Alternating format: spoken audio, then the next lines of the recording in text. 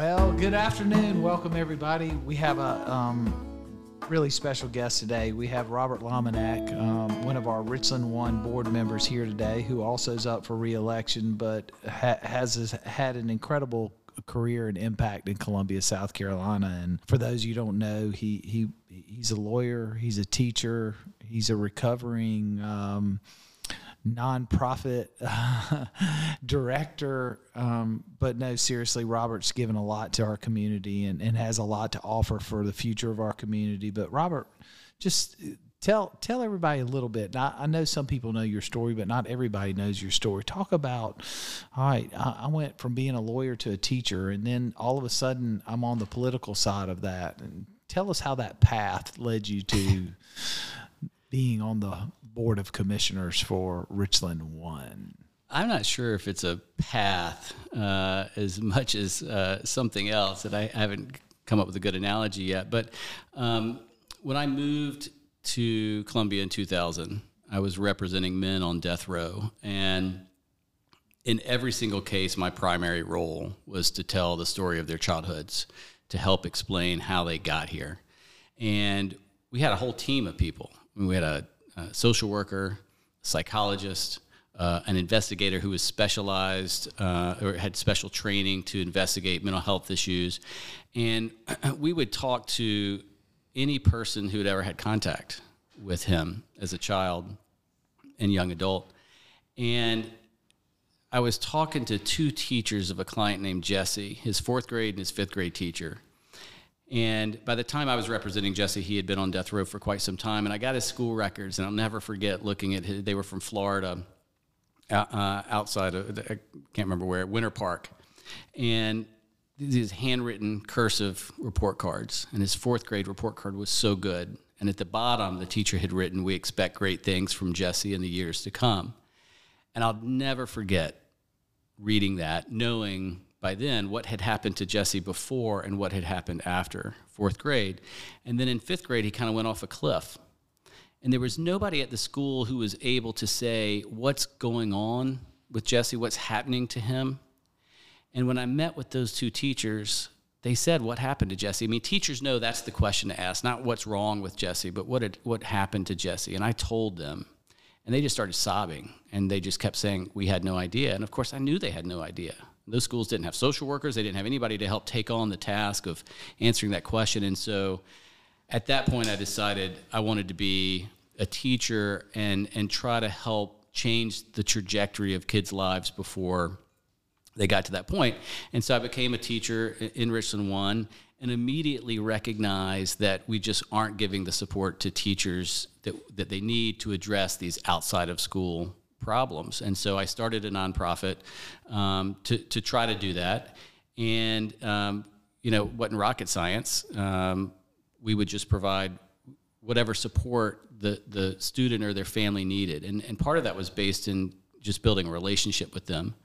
I learned over my time representing guys on death row and working with their families that you have to earn trust before they'll really confide in you about the things that are the biggest obstacles. And quite often those things very traumatic and not easy to talk about. So we worked with students and did that for a number of years. And then I just thought, all right, we're providing these students some support, but their teachers need more support. And so that's when I left the classroom so that I could embed myself with a social worker at a school. And our promise to that group of seventh grade teachers was, if you are struggling with a student in your classroom, one of us will be at your door within 60 seconds of you calling us. And that was a game changer. I mean, people don't realize what a big deal that is, because that means the teacher gets to keep teaching, the rest of the kids in that classroom get to keep learning, and the kid who's struggling gets immediate support before they spiral out of control and get in even more trouble, and then start the whole in-school, out-of-school suspension cycle that doesn't really help anybody in the long term. And so we did that, and it's really successful. We've continued doing that. We now have what we call a resiliency team. Part of the idea was, if in my death penalty cases, I had a team recreating the childhood. Why can't we have a team working with these students and their families? But I worked in District 1, and I saw some of the problems and would hear about the problems. And, when the seat came open, it was hard for me to say to somebody else, hey, you should file to run, because their response was, listen, you were a teacher and you are working on education issues. Why aren't you running instead of me? And so finally, I caved and I ran, and here we are, fast forward a year, and up for re-election. Running again. So transitioning from a teacher into the nonprofit, just go back a little bit on the nonprofit side about the support of the teachers. How does that work today in Richland One? Is that funded by Richland One now? So we're not in Richland One. We were in Richland One for 2 years, all private funded. We funded everything. We have since moved into Jackson Creek Elementary in Richland School District 2. We've been there. This will be our 4th year. So what we did is we funded a social worker and a behavior interventionist who worked full-time with the kindergarten group of kids and their families and teachers. And then we moved to first grade with them. So we have followed these families each year. Now, like everybody else, COVID and the school closures impacted us. But during COVID, for example, while schools were struggling to maintain contact with families, and I think statewide we lost track of about 16 to 20,000 students, which is, if you think about it, incredible. We didn't lose track of a single kid or family for even 12 hours. I mean, we were just so closely connected with them and had built such a good relationship with them. So this year we've got some great partnerships with United Way and Sisters of Charity and Richland 2. And so we're going to have a social worker and a reading interventionist to really focus on that 3rd grade reading and try to make sure we're getting everybody where they need to be by the end of 3rd grade. So how do you replicate that model into Richland One? Because we got some real challenges in Richland One. We've got kids that, as you know, have been lost during COVID. You hear it from the medical community. They're seeing it now. They're seeing what happened. Obesity is a big piece of that. Mental health is a huge piece of that. Obviously, the systems have lost track of people in there. But, I mean, how do you get a positive program like this? Because, as we both know, money is not an issue in Richland One. So why aren't there resources emulating this project, especially with the tracking? Because to me, that's I think what's great about it is I'm following these families. We've identified them. We're going to make sure they have an opportunity. And I can relate to that because I was that kid in 6th grade who got put into special ed because from 1st to 5th, I had a learning disability and nobody knew it. They just discarded me. My mother was frustrated and smart enough and ended up working 2 jobs to give me an opportunity to learn how to deal with it. But, I mean, in today's world, with the knowledge that we have and the funding that's available, I mean, every school should have this opportunity. Well, I mean, I'd love to see this expanded. I mean, right now, and this isn't just a Richland One problem, this is kind of a statewide problem, the ratio of students to school social workers is just astronomical. I mean, it's supposed to be 1 for 250 families, and I think we're, in many districts, 1 for 1,500 families or 2,000 families. Is it because they can't hire them or they're not hiring them? It's both. It's both. I think school districts need to accept, everybody's saying this is a national problem, right? We don't have enough social workers, we don't have enough teachers, but I do think school districts need to accept some responsibility for this because for years we didn't recognize the importance of school social workers, for example. And so if the demand's not there, there's not going to be a supply of them. And it is true that it's hard now. All of a sudden, once COVID hit, everybody's like, well, we need way more social workers, and everybody wants to hire 25 in 1 month, and it's not going to happen. But we do need to accept some responsibility for creating that environment. Same with some other jobs. I mean, school counselors, for example. We do have, I think, close to enough school counselors in most places. But what we've done over the years is burden them with non-school counselor type duties. So they're in charge of testing, they're in charge of the master schedule, and all of a sudden only 40% of their job is actually doing what they were trained to do. So it doesn't matter that you've got a good ratio if they're not able to do that work. So that's something that I think school districts really need to correct. It is going to take some time. I mean, listen, we don't have enough teachers coming out of school right now, but that's also part of our fault. I mean, we haven't done a very good job of listening to them and figuring out what is it that you need to come back. And it's not just about money. I mean, I talked to a teacher recently that said, I just took a pay cut and a commute to go to a district that's going to be more supportive in other ways. And so listen, money is important. And the fact that some folks in administrative levels make, $150,000 while a teacher's making $45,000, I think that's something that we do need to discuss.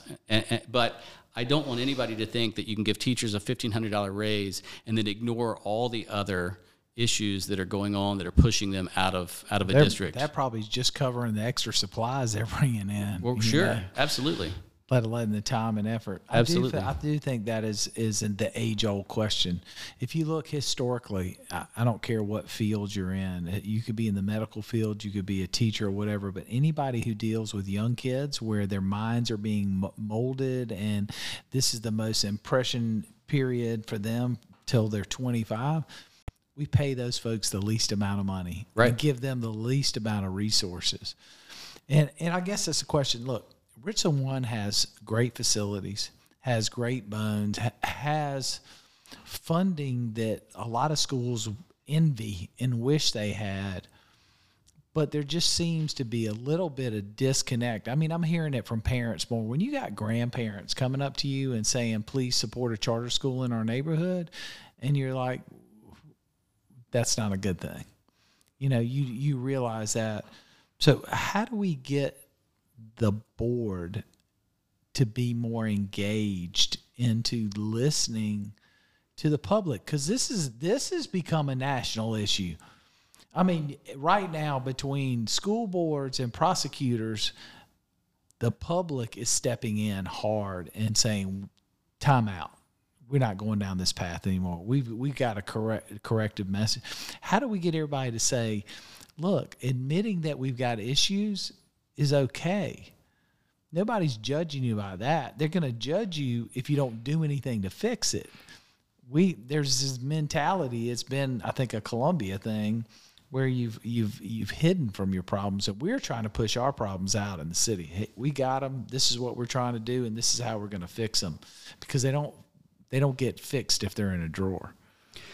Well, to answer your question, I don't know. Because if I did, I would have done a better job of it over the last year. I mean, I have found that there's a real resistance to acknowledge failures. And I don't know if it's because in the past people would really pounce on folks when they acknowledged it or whatever, but that's just not a good enough excuse. I mean, part of the problem is I was told early on that the board member's role is to control the narrative and only say positive things about the district. That's insane to me, because teachers and staff at schools know what the problems are. And so when they watch school board meetings and watch us brag about programs or this or that, and they know that there are problems that we're not even acknowledging, that drives them crazy. I mean, I can't tell you how angry they are after some school board meetings about things like that. I mean, the latest issue is we're not paying teachers for their extra work, or at least not doing it in a timely way or without them having to bug payroll for months. That's not how you treat teachers. And if that's not a failure, I don't know what one is. I mean, listen, I get this all the time. You can't really talk about teacher vacancies because that's a national problem. Well, that's crazy. Of course we can. And when we talk about teacher shortage, I think we've got to remember there are teachers who want to be teaching, but they're doing other jobs because we've made it so hard, so difficult. We have set them up to fail in many instances. It's not that there's really a shortage. It's just that we've pushed a lot of really good people out of the profession. And in District 1, we had a 20% of the teachers are not returning this year from last year. That is a turnover rate that is unprecedented.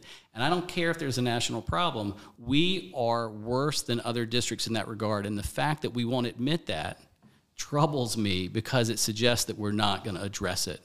Right now, we have over a 10% vacancy rate 2 weeks before kids show up at school. We've got double the vacancies as Richland 2, even though Richland 2 has 6,000 more students. If that's not shocking to people, then you're living on a different planet, because I'm telling you, these vacancies won't be distributed equally. One school will have no vacancies. Another's going to have 7. And that school that's got 7, all of those duties will be then put on the shoulders of other teachers and staff at that school, and overburdening an already burdened group of folks. And then they're going to start leaving. So, I mean, the fact that we won't acknowledge it, I mean, listen, I was told that I could not criticize another school board member or the administration, that legally I couldn't do it. That's the sort of culture that we have created. How is that illegal? It's not. I mean, what was said was totally unconstitutional and would have been a violation of the First Amendment. But forget about the First Amendment, whether it's constitutional. It's a terrible environment to create that we can't criticize. And I'm telling you, that's how teachers feel. Teachers don't feel like they can criticize the district for anything. So we have created this culture where the board spends more time defending the indefensible, making excuses, and deflecting us from some of the solutions that we need to be focused on. So how do we, as the public, help the board, the rest of the board, realize how important it is? Because one of the things I learned over the last 7 months being mayor is that I spent time meeting with we had a hard time hiring, especially our lower positions, and hourly positions, and really a deep part of our workforce. I mean, we're having a hard time with police as well. Some of it is the way we were recruiting. It was partly our own fault. The other is that nobody spent any time actually going to listen to the employees. So I went on a tour. I probably met with 65% of the workforce. The majority of them are all folks that are in the field every day. Yeah, money was an issue, but so were unintended consequences that nobody thought about is not allowing people to move into different positions, or actually even letting people stay in their positions because of barriers that we put up that nobody really thought through, and listening to them. And then it went from that to, hey, if we did this, this, and this, we could do a better job to serve our community. We could improve the quality of the work that we provide. And then it was training and technology, like this other community does this. It became a hotbed of ideas to improve it. We need that. I think not just District 1. I mean, there are some things that I complain about that aren't specific to District 1. And one of them is creating a kind of a growth pathway for teachers, because teachers will often say, I mean, God, I've been in the classroom 15 years and the only other step is principal or something, right? And so I think there are ways, and some states and districts are doing it. There are ways to create more opportunities for people to stay in the profession, but not necessarily stay in the classroom or stay in that job. And I think we need to be looking at that. But at the end of the day, we got to talk to teachers. I mean, I've been begging the superintendent to more proactively engage with teachers at high turnover schools to find out what's going on, why are y'all leaving, what's it going to take to get you to come back next year. Because if people want to complain about what they're calling a teacher shortage, then we better retain the ones we've got. So one of the pieces of data I've been begging for are the exit interviews. I want to hear the words of the teachers that left last year. Haven't been able to get them. The other thing I want to see is the teacher turnover for each school. Some schools are going to have 5 or 7% turnover, which is phenomenal. Some are going to have 30 and 40%. Why aren't we focused on those 30%? Why aren't we going to those teachers and staff and saying, what's going on? Well, we can't do it if we don't even have the data. And so what are they doing with that data? I mean, if you're collecting it, and I've become a big data fan, because there's no way that you can track anything if you don't have the information. You can't fix anything. You can't improve things. What are they doing with it? I mean, I don't know. I mean, it's data that's got to be reported to the State Department. It probably goes to the U.S. Department of Education. I don't know. We as a board certainly aren't using it because we don't even have it. But, and I was told at one board meeting, somebody said, well, the exit interviews are just the people who are leaving, and that's like the autopsy. Well, you need that information. And if we want to ask the teachers who are staying, why are you staying? Great. That's more data. But don't exclude the people that are leaving us, because those are the vacancies. And listen, teacher turnover is expensive. I think on average, it costs about $18,000 to fill a new position. So if you're losing 20% of your teachers, and this isn't even staff, and I think we're losing close to that same amount in staff.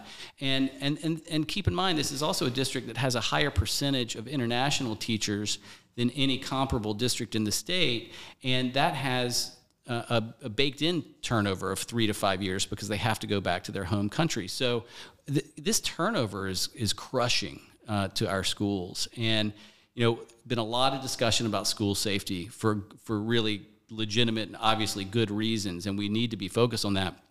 But one of the primary ways you have a safe school is to have every classroom filled with a good teacher. And if you've got vacancies, that's going to detract from that. When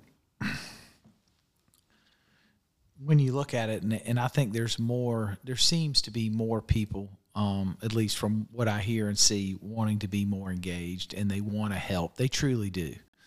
And their anger and their frustration, I think what we see and hear has to do with people just not even taking the time to listen to them. How do we help? How does the general public, because to be realistic, we need Richland One to be successful. Because when people are looking at here to relocate, they're looking here to put a business in. I mean, even the colleges. So I have every college and university in this town on a board that meets with me, and these are all kids, and the kids are even talking about it, is the challenges that their friends and stuff that are coming from locally are on handling the workload. They're not prepared. I'm hearing it from the administrators in missions. Hey, we'd love to have more kids locally. They're just, a lot of them aren't prepared to handle the workload that they get there. So how do we as a community rally? And I know every time somebody says something, oh, you can't criticize, you can't do this, but I'm a believer that if somebody takes the time to give me a critique, that means they care enough, because if they didn't, they would just tell everybody else. So how do we embrace that? How do we get the board to work, and how do we help the board, I guess, is what I really come to. How do we help them see that people really do want better for everything, and they want to help them? It's not just, it seems like anytime anybody questions anything, it's discounted. Well, I was talking to somebody the other day, and I just said, silence is not what we should ever want, because silence doesn't mean everything's okay. It just means people feel disenfranchised. So I have been happy to see people engage with us. Some people have criticized me. That's fine. I mean, my gosh, if you're an elected official and you want nobody to criticize you, then you're going to have a pretty miserable experience. I'm seeing more engagement than I've seen in a number of years around school issues. I think that's the starting point. I think people coming to meetings and providing comments really does matter. I know it doesn't seem like it at the time. We don't respond to them during the meeting, and then they'll get a letter 7 to 10 business days later that isn't super responsive either. But it matters when people show up. And I will say this too, going to your schools in your community and trying to figure out what do y'all need, and then going to your community group or your church and seeing if you can organize it. Now, that's not going to fix all the ails, obviously, of the district, but it is a way for people to also both be vocal about their concerns, but also be engaged in something that is solution-oriented. And I think we'll see more of that now that people will be back in the schools, and I think volunteers are going to be back in the schools, and we'll see that. But I do think people need to be reading up on what we're doing. I publish my thoughts at least after every school board meeting. I'm sure it drives some people crazy, but it's an attempt to at least get people to engage. And it's just my thoughts. Take it for what you will, but we try to, I try to make it easy for people to go to YouTube and watch the meetings. And I've heard of more and more people watching these meetings. And I would tell people, you can watch them on YouTube or on the Richland One website during the meeting, but you can watch them on YouTube afterwards. And it doesn't take a ton of time because you can fast forward through some of the stuff that you're not interested in. I think it's really important for people to watch these meetings. And we've gotten a lot of emails recently about decorum and our behavior at the meetings and how we speak to one another. That's really, I think, hitting a nerve with folks, and that tells me people are watching. And that's the first step, I think, to creating some change. And you need to call, whatever community you live in, call your school board representative, your district representative, and talk to them and express your concerns, your praise, whatever. But make that point of reaching out. Yeah, and there's so many great aspects about our school district, but unfortunately it feels like we're always talking about things because, and I think half of it would go away if somebody would say, you know what, we do have a problem and we're going to address it, and we're going to face it this way. We're going to start biting this elephant one piece at a time. And I think that somehow that message has got to get to the rest of the board and the superintendent and say, guys, there is a problem, and it's okay to admit there's a problem. You need to show people that you acknowledge and that there are paths forward, and maybe we need to do something different, but not to acknowledge it and discount what people are saying. I mean, I don't think a lot of what I'm hearing and seeing is unjustified. I mean, if you take the stats that are posted on the national website, we don't look good. Well, that's right. And you know, for example, with the payroll issue, I mean, we need to send an email apologizing to teachers that they're having to spend weeks emailing to get paid appropriately. That's not okay, and we need to acknowledge it. But there are good things, and I've pointed out, you know, our nutritional services. Listen, are there areas for improvement in terms of what we're serving? Sure. And I know that they've gotten, you know, there's some bad press about that recently, but we are also one of the districts that do not charge anyone to eat breakfast and lunch at our schools. And that is so important. That means nobody can't walk across the graduation stage because they've got some student food bill from 8th grade that their parents didn't pay, or more importantly, couldn't pay. I mean, we're one of the most, I think, equity-driven nutritional services in the entire state. And during COVID, and of course this isn't just District 1, but I think District 1 stood out in this regard. During COVID, families would have gone without food. I think Richland One does stand out. I mean, the programs they put in place and supported, the nutritional plan that they have. I was over at Bradley Elementary and got to meet some of the folks who work in the kitchen. And I talked to some of the kids and heard what they were talking about and how the staff is trying to work with other organizations to fill the gap. I mean, these kids were talking about, my favorite things, school pizza and this and that. But then they're like, I really like carrots and celery. I wish my mom would buy them. And they're making ways to get these fresh vegetables and stuff to those kids to take home to fill those gaps. So I do. I mean, I praise Richland One for this. I think it's one of the best programs. I think there are probably a lot of other school districts that could learn. But you're right. They made it so that nutrition, it's not an issue. It shouldn't be anything that just distracts from somebody studying and being able to learn because of outsourced. I give them 100% credit for it. Well, and there were some concerns that parents were expressing sometime last year, and they were calling the director of nutritional services, and now I'm blanking on her name, but she was so responsive to folks, wasn't defensive. She did have, I mean, you know, sometimes people would get pictures and not accurate, but there were also some legitimate concerns about what we're feeding kids and things like that. And that's, you know, those are problems that are easier to talk about than to fix, but they are also legitimate problems that we need to be looking at. But she was wonderful. And part of it is kind of diffusing people's frustration by being responsive and not defensive in answering questions, and also acknowledging, you're right, but we may not get there this year or next year. And at least making sure people's expectations are realistic. But I think that's half of the battle. And it meant a lot to those parents that she was so responsive. And I think that says a lot about her as a leader of that department. But it's also no wonder that department is routinely recognized for being kind of a standout around the state. As you look at Richland One, and, you know, several studies have shown that it's lost population over the last decade, and people moving to other school districts around. What is the school district doing to try to recruit families back in? Well, I don't know. I mean, I just learned yesterday that District 2 now has about 28,000 or so students. I mean, it's going to, you know, change on any given day, but around 28,000 to 28,500. And we've got around, I haven't looked lately, but around 22,000. When I was a teacher in District 1, that was flipped.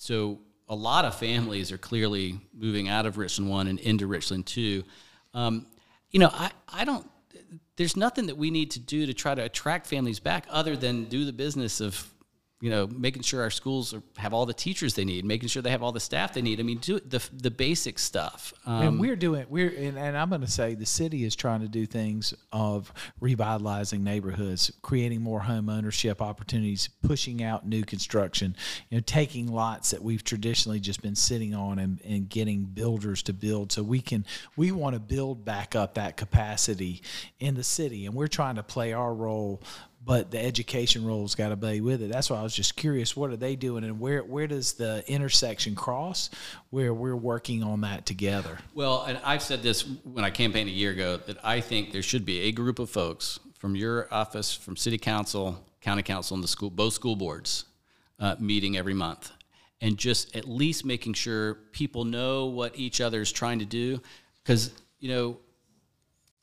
schools, kids bring in so much of the outside of school burdens of living in deep poverty and experiencing trauma, and they bring those into schools every day. And so schools historically have been tasked with trying to address all of that.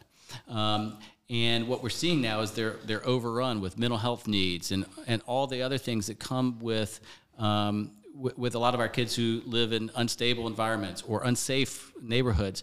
And, I think schools they're going to be the focus of the solution because that's where the kids are. But I think we could do a better job of all collaborating and acknowledging, hey, this housing complex, it's a brutal place to live for the tenants. The code's not being followed.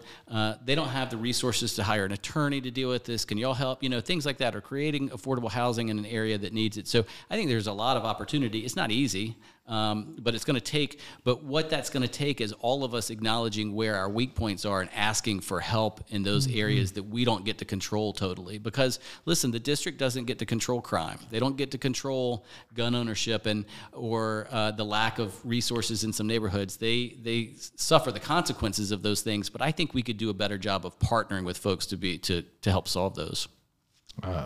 I totally agree. We're starting to meet with the county. I'm starting to meet with the mayors regionally to talk about collaborative efforts and how we need to support each other because we can't survive without each other. And so far it's gone well, but yeah, I think you're right. Maybe we are at that tipping point where it's time. All right. Because I don't know that we've ever had a joint Richland One, Richland Two county city. I mean, but it's not just us. It's Forest Acres. It's right. Arcadia Lakes. I think we ought to bring everybody to the table. We're all vested together, and if we're collectively sharing information, if nothing comes out of it but sharing information where we can use our collective services to improve, nobody loses. It's a win. That's right. No, absolutely. I mean, I think one of the problems is sometimes the issues are overwhelming and hard to address on a broad scale. And so I'm a big proponent of, all right, then let's start really small and see if we can address something small and then scale it once we figure that out. But at least we'll be making progress somewhere, maybe not as quickly as we want, maybe not as broadly as we want, but it's better than inertia, which I think quite often sets in on some of these broader problems. I just think the more dialogue we have, the more opportunity to collaborate. And that's just been something Columbia as an area has not done. We've seen it in a lot of the economic studies. They've shown where we've missed opportunities because we don't collaborate together. And then you look at Charleston and Greenville, Spartanburg, the upstate, the low country, they come together in big projects or work together a lot better. Even the elected officials, they spend more time working together to solve problems. And, maybe we can spark that. And maybe that should be our goal for 2023 is change the way we communicate with the others, engage with each other and sit around the table and say, all right, what can we do to help each other? Sure. I think that'd be great. A lesson I learned not too long ago was approaching a problem with, have you thought about? Yep. Have you thought about this? Have you thought about that? Because it sparks people to take a look and say, well, maybe we haven't tried all the different avenues. Maybe we're leaving things on the table. And I always tell the story. I used to take my managers from the restaurants and take them to other restaurants and make them sit in a booth and eat and look around. And I'd let them critique them to death. Everything they were doing wrong from the approach, whatever. And then I said, all right, now when you go back to your restaurant, go sit in the booth in there and look around and critique it the way you critique this. because when we're in the same environment every day, Right. we miss things. I think that's right. And I think this would also allow us to all, I think, recognize how difficult each other's jobs are. Because I will tell you, as critical as I've been at the superintendent, that's a brutal job. I mean, it is. I feel there are times when a community member will send me an email that is a legitimate email about an issue in the neighborhood or a drainage issue or whatever that might relate to the school. It's absolutely a legitimate issue. And I obviously will send it to the superintendent because he needs to know about it, and he's the appropriate person to address it or have some, delegate it.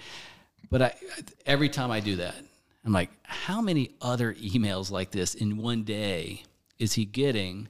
And those are the tangential issues, right? Not these other, more pressing things. Poverty is a huge challenge. It's expensive. Generational poverty is such a big challenge that I don't think we as a society have really acknowledged is the challenge that it is. And so, Richland One, that's obviously, I think deep poverty is its biggest enemy and its biggest challenge. So I want to make sure, and I think more collaboration would open people's eyes to what that really looks like also in a school. And so, when someone says, well, God, that school, they get a lot of money, and those teachers only have like 14 kids in their classroom, second graders. Well, if those 14 kids, if 2 are on grade level in reading, and then 3 are 1 year behind, and 4 are 2 years behind, and then another 3 are 3 years behind, aren't even ready for kindergarten, that's brutal for that teacher. So I think learning a little bit more about those challenges so that people can, it's not just appreciate what people are going through, but then I think be more open to what we really need to be successful. You've been on the board for a while. I mean, what do you think is the most memorable experience you've had there so far? Well, I mean, gosh, I don't know. Quite often when I'm at these meetings, I'm picturing some of the faces of my students or folks who are in my nonprofit, some of whom I'm still in touch with. I mean, they're like 22 years old now, and trying to think, what would they say? What would they think? What was their experience? How would this have impacted them when they were at school? And I try to think through that. I mean, one, kind of comical exchange when another board member was saying I couldn't criticize and I was disagreeing, and it was just like, no, you can't. Yes, you can. I mean, the transcript, which was published in the newspaper the next day, I think, was literally, yes, I can, no, you can't, yes, I can. And I thought, well, none of that's very helpful for the public, and it certainly isn't serving our students. So I kind of regretted that exchange. But I will say this, I spoke to a class of just wonderful teacher cadets sometime in the spring, and I usually give a presentation about trauma and education and adverse childhood experiences and poverty and things like that, and talk a little bit about my legal career. But I really shortened my presentation this year, and I turned to them and I just said, how are y'all doing? Because I know this has been a rough couple years. And they just said, we are not okay. I mean, literally, this young woman raised her hand and said, we are not okay, and nobody asked us if we were okay. We started school, and all we heard are, you're behind. You're behind. And they weren't criticizing their teachers or even their school, but that's been the push. I mean, that's what everybody kept saying about COVID is they're getting behind in the news stories, and that's the big focus, not are they okay? And of course, at some point we did start to recognize, hey, our kids aren't okay. And now we're recognizing we've got an adolescent mental health crisis of a generation, and we don't have the support services to address it. But I just thought that was so telling for students to open up like that and kind of acknowledge that. And that's one of my most memorable discussions with students this year. Hopefully we'll have some more positive memories for the school board this next year. So coming into your next year, you have election in the process. What's the number one thing you want to achieve that you believe that will really make an impact at Richland One? Do better by our teachers and staff. I mean, quite often I'm very guilty of using teachers when I'm talking about everybody at the school, because one of the first calls that I got that was a red flag for me about payroll issues was from an hourly employee, kind of an older woman, an hourly employee at a middle school, and she was discussing the issues that she's been having for a couple of years. And so, it's not just teachers in the building that are hurting, it's the staff too. And if you don't have instructional aides, and if you don't have janitorial staff, which, we've been struggling with, as have other places, teachers notice, and it's stressful for teachers. And so it's not just teachers, but we've got to do better by the folks who are working in the classrooms. I think you could debate who the most important people in the school, the kids or the people looking after the kids. And I would argue it's the people looking after the kids. The kids will be okay if we make sure that all the folks in those classrooms and all the folks that are supporting those classrooms are okay. I think that's when the kids will be at their best. I'm going to switch gear on you here at the end of the show to ask you, as a commissioner, a citizen, what do you think we can do in the city to improve the city that would have a positive effect on the school district? Well, you should have given me that ahead of time. I mean, it's probably above my pay grade. I mean, I think not to try to get out of it. I think part of it would be for us to collaborate and start really developing some relationships. And that's going to take us on the school board being open to that. I mean, the first and foremost, I think we've got to be willing to do it. Everybody's been talking about the obvious rise in youth violence and guns and things like that. And there are a lot of panels, and everybody's well-meaning. I mean, you're not going to find somebody who's in favor of youth violence, right? But sometimes people will treat somebody like that if they're questioning an approach, and I think that's a little bit unfair. I think you could have 100 people in a room and super smart people, and they would come up with very different solutions. I will say, I don't think there's a short-term solution. I don't think that there's an aspirin to solve the issues in education or in our communities. I think it's going to take a sustained approach. But I will, there's a student in our first cohort of my nonprofit. We started with him in 8th grade, and great kid, but he had really gotten in a lot of trouble in 6th, 7th grade. I mean, if anyone even hinted at disrespecting him, he would really kind of go off, teacher, kid, or whatever. And we began working with him, and we weren't doing anything special other than just developing a relationship with him. We would go to dinner every night after we met. So every 2 weeks, we'd go to a different restaurant around Columbia. And in March, I realized, it's like, oh, my God, you don't have any behavior referrals this year. I was like, I don't want to jinx it now because we've got 2 more months. But how have you done this? And he looked up at me and shrugged his shoulders and said, I don't know. I just started to care. And what our team had helped provide with the teachers was room for him to hope.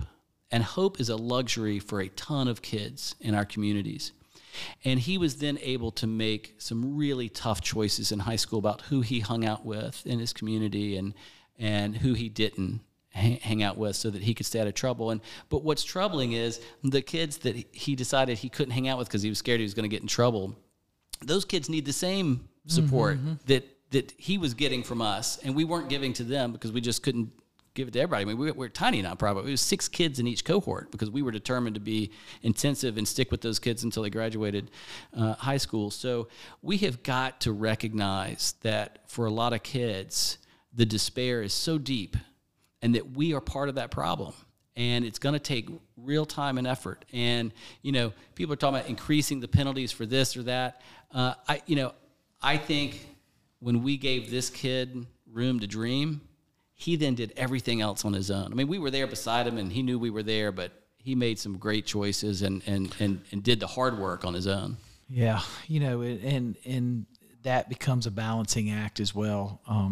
I had unfortunate, we were in Charlotte visiting the police department training center there and had an opportunity, and one of the officers had been shot that week there by a 15-year-old kid, been arrested 72 times. Yep.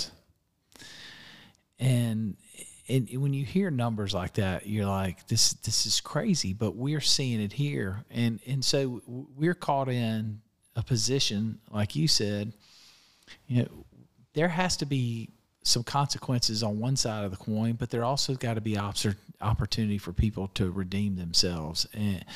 And where's that border? And I think one of the struggles we see is how do we get to those kids early enough that they don't make that decision, and can we save them once they've made that decision? Because some of the kids are I hope none of them are lost. We want to try to get them all back, but we're seeing just such an increase of 18 to 22-year-olds. And had we been able to get to that kid when they were 9 and, like you said, instill hope, yes, there is an opportunity for you.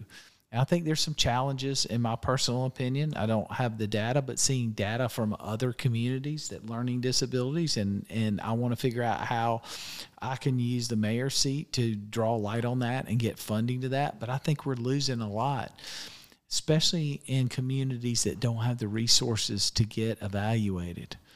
Behavioral sometimes in a classroom is not because they're just trying to be disruptors. They literally don't know how to learn. Well, and that's exactly right. And that's why the question that teachers know to ask is, what's happening to you when you're 6 or 7 or 8 and you're struggling? No kid, I've literally never met a kid who wants to come to school and fail at it. Never. But there was a kid that we were working with, and he was in 7th grade, and he was, quote, misbehaving. Well, his misbehavior was he would leave the classroom and walk down the hall and sit on this bench by himself. It's the saddest, most pitiful thing I've ever seen, to watch a kid do that. But he was getting in trouble. He was getting written up. And I said, well, wait a minute. What's happening to him? And I said, are we sure he can read? Has anybody looked at his test scores? And his test scores were 3% or below since elementary school, and he had never been evaluated, which meant he had never been provided the support services he needed. So I said to somebody, for this kid to force him to come to school every day without providing the support, that's like picking someone who is horrible at basketball and saying, you're going to come in tomorrow and every day for 180 days, and you're going to stand at the free throw line, and we're going to bring 30 of your peers, and they're going to sit in the stands, and they're going to watch you mess up shooting a free throw for 7 hours a day. That's what this kid felt like. So and I'm telling you, you do that long enough, and the kid's going to feel like he doesn't have many choices. And certainly we were complicit in diminishing and dimming the hope for that kid. And I think we've got to do better by that. But that's what I'm talking about setting teachers up for failure. Here, this kid was 3% below on all the standardized testing, which suggests some explicit issues with learning. And of course, his teachers weren't being provided that information, or certainly not any support to deal with it. So, to help. Right. Wow. Well, so many opportunities. And I think collaboration is the key. I mean, I think being able to make sure that we're all pulling from all sides. We got to get the churches back in. We got to get parents back in. I remember we went years ago with Richland One to in the housing authority to go to Mobile and see. I mean, they were creating incentives to get parents engaged, and then they would identify another family member who could be there in the afternoon, who would take the time to make sure that they were getting that extra help and showing them how to study, or making sure their work was getting done, so they had a driven purpose. They saw success building. Right. Look, it is a problem we all have to be engaged with, but we got to talk about it. Yeah, absolutely. We got to admit it, and we got to work together to solve it. Quick little firestorm of questions before we close out the show. Favorite place to go eat with the family in Columbia? Ooh, okay, you didn't prepare me for these. I'm not a very fun person, so answering fun questions like this is a struggle. And I will also tell you, I've got 2 sons, and one, maybe both, don't like wearing like real pants. So, it's got to be a place where joggers are appropriate. But I really miss Blue Cactus. That was one of my favorite places to go. Bringing a little bit of memory lane down the road. Have you been to Enzo's yet? Yeah. Oh, I hate to tell you how long it took me to get there, but I went probably about a month ago. Unbelievable. Best sandwich in town. Yeah. And it's a 2-meal sandwich. That's what I love about it. It's a 2-meal sandwich. You cannot eat that all at one time. There's a lot of prosciutto in there. Yeah. And I'm excited to see what they do next door with their little Italian restaurant that they're going to be working on. Favorite ice cream? Oh God, I haven't had ice cream in a long time. How awful is that? Well, all right, listen. I You live in Columbia, South Carolina. The cherry milkshake at Rosewood Dairy Bar is the best in Columbia. Man, look at him, and he's a 2 for 2 in old school. Somebody was talking about the dairy bar the other day. They're like, I can't believe that place has made it in this neighborhood. Like, it's been here since the 40s, y'all. It's not going anywhere. It is going to outlast all of us. Yeah, absolutely.